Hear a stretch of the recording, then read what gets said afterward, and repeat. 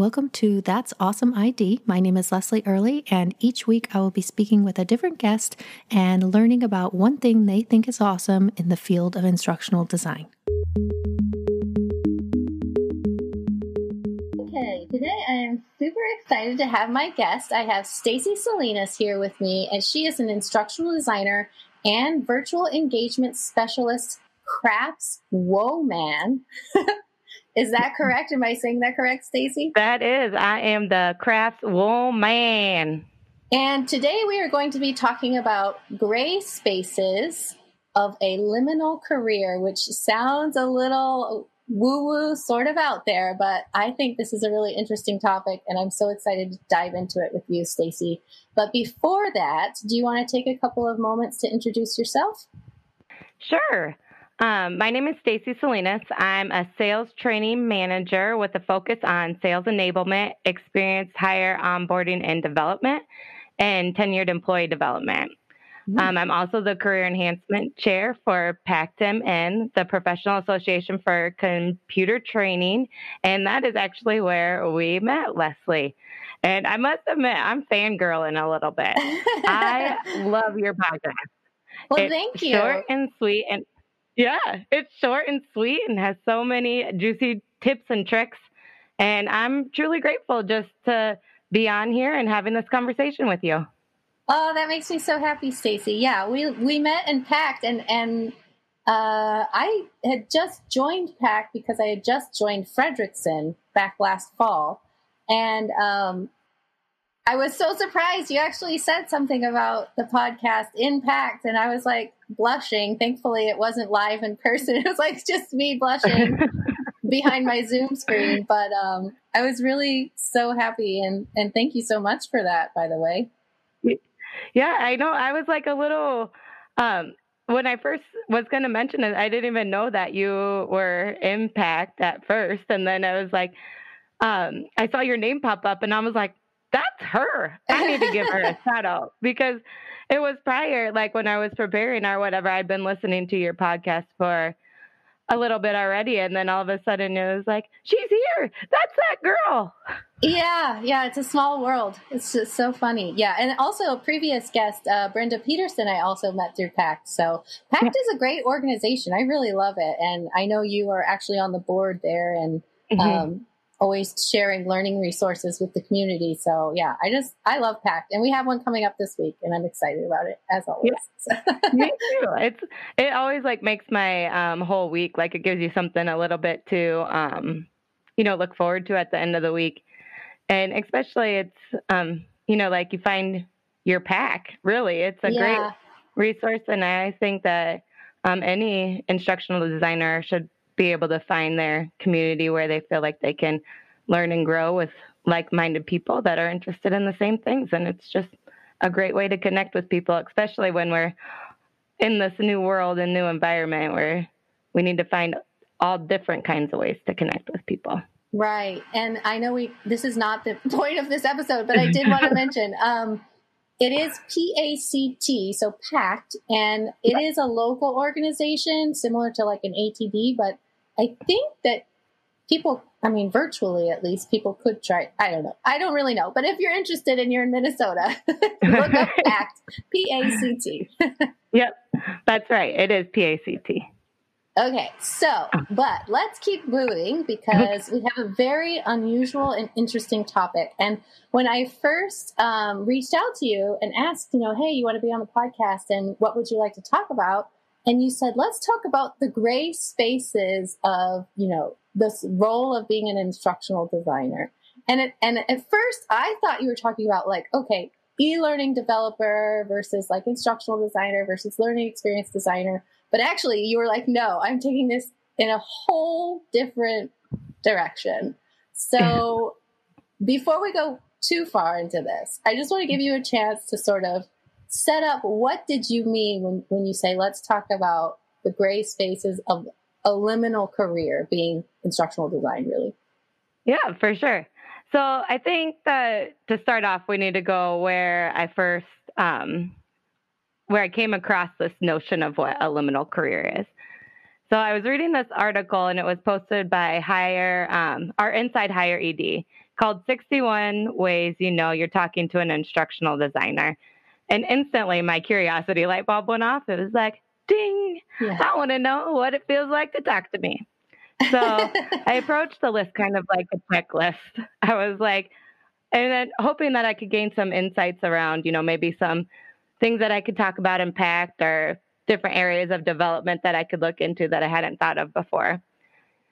So I was going down the list kind of like a checklist, and I'm like, check, I'm good there. Smiley face, been there, done that. A star, I can work on that one. Yeah. X, just on down the list. And then I came to number 19, and it said they are proficient in navigating the gray areas of building a liminal career. And then number 20 was they know what a liminal career means. And I was like, hold up, wait a minute. There's a term for our career paths. I need to investigate this more. Yeah. I need to find out what they're talking about. Right.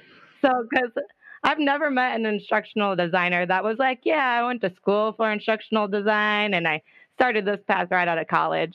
We've all ended up here in like a roundabout way. Mm-hmm. So when you think of the word liminal, what comes to mind to you, Leslie? So, yeah. And when you mentioned it to me, about a liminal career, I was like, liminal.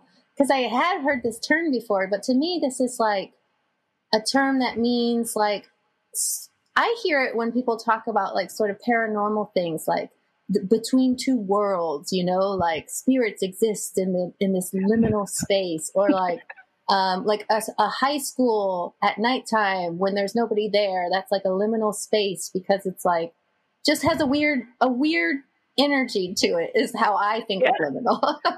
For sure, it totally does, and I mean that's the reason, kind of why I love the term liminal. So when I think liminal, it is definitely that. It's the space in between. It's where all the transformation takes place. It's where we let go of what was and move on to what's going to be. And when we bring it into the context of like a career path, the way I think about it, it's a journey, and it takes us outside the traditional career paths and down roads where there's a lack of clear categories or trajectories, or even an understanding of what the field of instructional design is and what the path should even look like. Have you ever tried to explain your job to somebody before? Yes. And nobody knows what it means. If you say I'm an instructional designer, yeah, it's sort of hard to explain to people outside of L&D, I think. Yeah, totally, for sure. So I have a funny story. I explained to my dad what my role is and, what I did. And the next day my grandma calls me and she's like, so your dad's telling me you're designing video games now. Don't you think you should have stayed in accounting? I was like, no, Grandma, not video games. I'm not doing that. Wow. I wonder what the jump was that he got to video games. But yeah, people don't know what I do. Even though I explain it in pretty explicit terms, they're still like, so is that like teaching?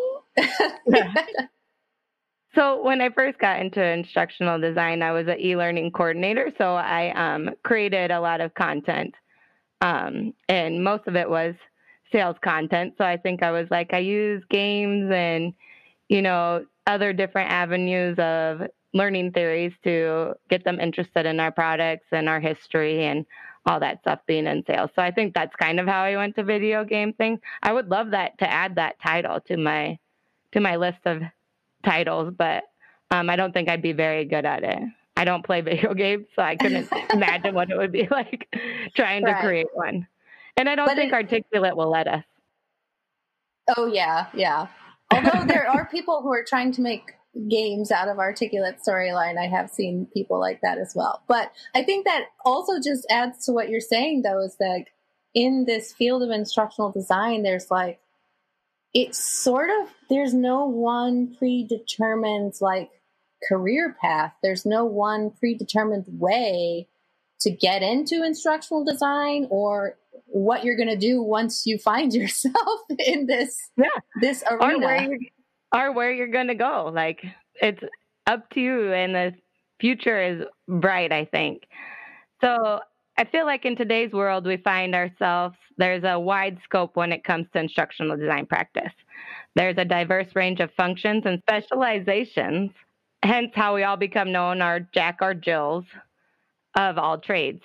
And due to the nature of the work that we do, the career path becomes even more liminal as we are constantly talking to new people, exploring new ideas, testing out new ideas, new theories, new approaches to learning. We are right in the middle of all that liminal awesomeness, right in the in between, is what I like to call it. But the good thing about it is that it drives continuous learning and builds curiosity.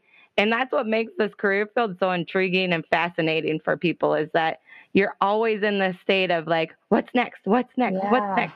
What can I design next? What's the next thing that's going to get people interested in moving into the right direction? What motivates them? How do we get them to keep on wanting to learn? And Yeah. I think that's the great part about this job. And I feel like that's what makes it a liminal career path.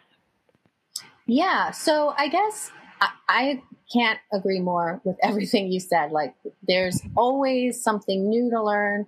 There's always new clients coming in, or if you're in one organization, there's always new projects, always new learning challenges. And you're always just looking toward finishing something, but also moving towards whatever the next thing is. So I guess, what type of person or what characteristics do you think what am I trying to say here? What do you think instructional designers should be good at in order to exist in this, liminal space? Well, if anything, from the past year, we've learned that we have to get comfortable being in a constant state of change. And as this career field grows, I believe corporations or organizations or whoever are going to become even more interested in utilizing the skill sets of instructional designers to meet business goals and initiatives. So first, I think we really need to get comfortable in being in the uncomfortable and the in-between stages. Because like you mentioned, it's always going to be that way. We're always finishing up one project and moving on to the next. It's like a constant state of evolution there. And I think that this is a time that we can truly grow and learn in this space we need to stay present in the in-between to be able to see the opportunities that are coming our way. Next, I think we need to learn how to become really good conversationalists. We can create a connection and facilitate meaningful interactions, not only for our learners, but for our subject matter experts, our managers, our coworkers, and pretty much everybody that we work with, and beyond that, all the way up, senior leadership, all the way down. I think just the way that we present ourselves in our conversations can really make us effective in this role. There's a great book by Susan Scott called Fierce Conversations, Achieving Success at Work and Life, One Conversation at a Time. And if you're really thinking about kind of perfecting the skill set, I highly recommend this book. She has a couple of different activities in there that deal with like one-on-one conversations and something called a mineral rights conversation, where you really are able to like figure out how you can connect with those subject matter experts or whoever you need to have these conversations with to get them to the point to come up with like a solution for you, especially when you're working with subject matter experts, when everybody thinks that all the content needs to be in there. I mean, it's a really good way to have that conversation, and sometimes it needs to be fierce. So if you're interested in that, check out that book. And then finally, I think we need to adopt a entrepreneurial mindset, especially nowadays, and use it as an underlining mechanism that can expose opportunities and ignite our ambition to engage ourselves and enables us to flourish and thrive in this career field. So those would be my like top 3 things that I think are the most effective to get you to succeed. Agreed. Sorry, go ahead. No, you go. Well, I was going to say, so just to recap, what I heard was you have to sort of like always be looking for opportunities because, and I think that's a big one, that if I don't think you'd be a successful instructional designer if you were very stuck in your ways and like had one solution in mind that you used for every single problem that you encountered. Like, I don't think that would work very well. And then having these conversations, I have to look up that book. I have not heard of that before, Fierce Conversations. But so much of what we do is that, right? Like talking and talking and then double checking and then just documenting everything. Episode I had just recently with Mark Cunningham, who's a project manager at Creditson, said exactly that. Like, you just have to have so many ongoing conversations about these things. And that's huge. I agree. And then the last one, I now have talked so much that I have forgotten the third one. An entrepreneurial mindset. Yes, the mindset. Yes, because I think it's the same of like constantly looking for new opportunities. I think they're very related. And always trying to find the better way to do things or new ways to do things, or how can I solve problems in a way that no one's even thought of yet. You know, I think for real. That's totally it though. Like solving problems that don't even exist yet. So if you can kind of see where it's going to go and start poking holes in it and coming up with the solutions before they even realize that there's a problem is a great way to think about this career field as well. And definitely like own it. Like when I interviewed for my job, they told me I had a unique set of skills. I was like, are you like trying to like nicely put me down, or like what's going on here? Like, use every single skill that you've ever got to get you to this point and use it to your advantage, because there's so many things that we have learned on our path into instructional design that make so much sense on how we ended up here when you look back at it. So I definitely think like own it. Own every little single piece that you can own. And, you know, we're the ones creating the future here. So we should just keep on keeping on. Yeah. And I don't know if we really prepared this question, but we did talk about it a little bit. Is that so much of what our role is about sort of preparing people for the future, right? And we're in such a weird time right now, especially with the pandemic and everything, that I think our role now has become, the benefits of having an instructional designer on your team maybe have become even more apparent. For sure. I agree 100%. I read the stat where it said something like 75% of jobs that people will hold in 2030 don't exist yet.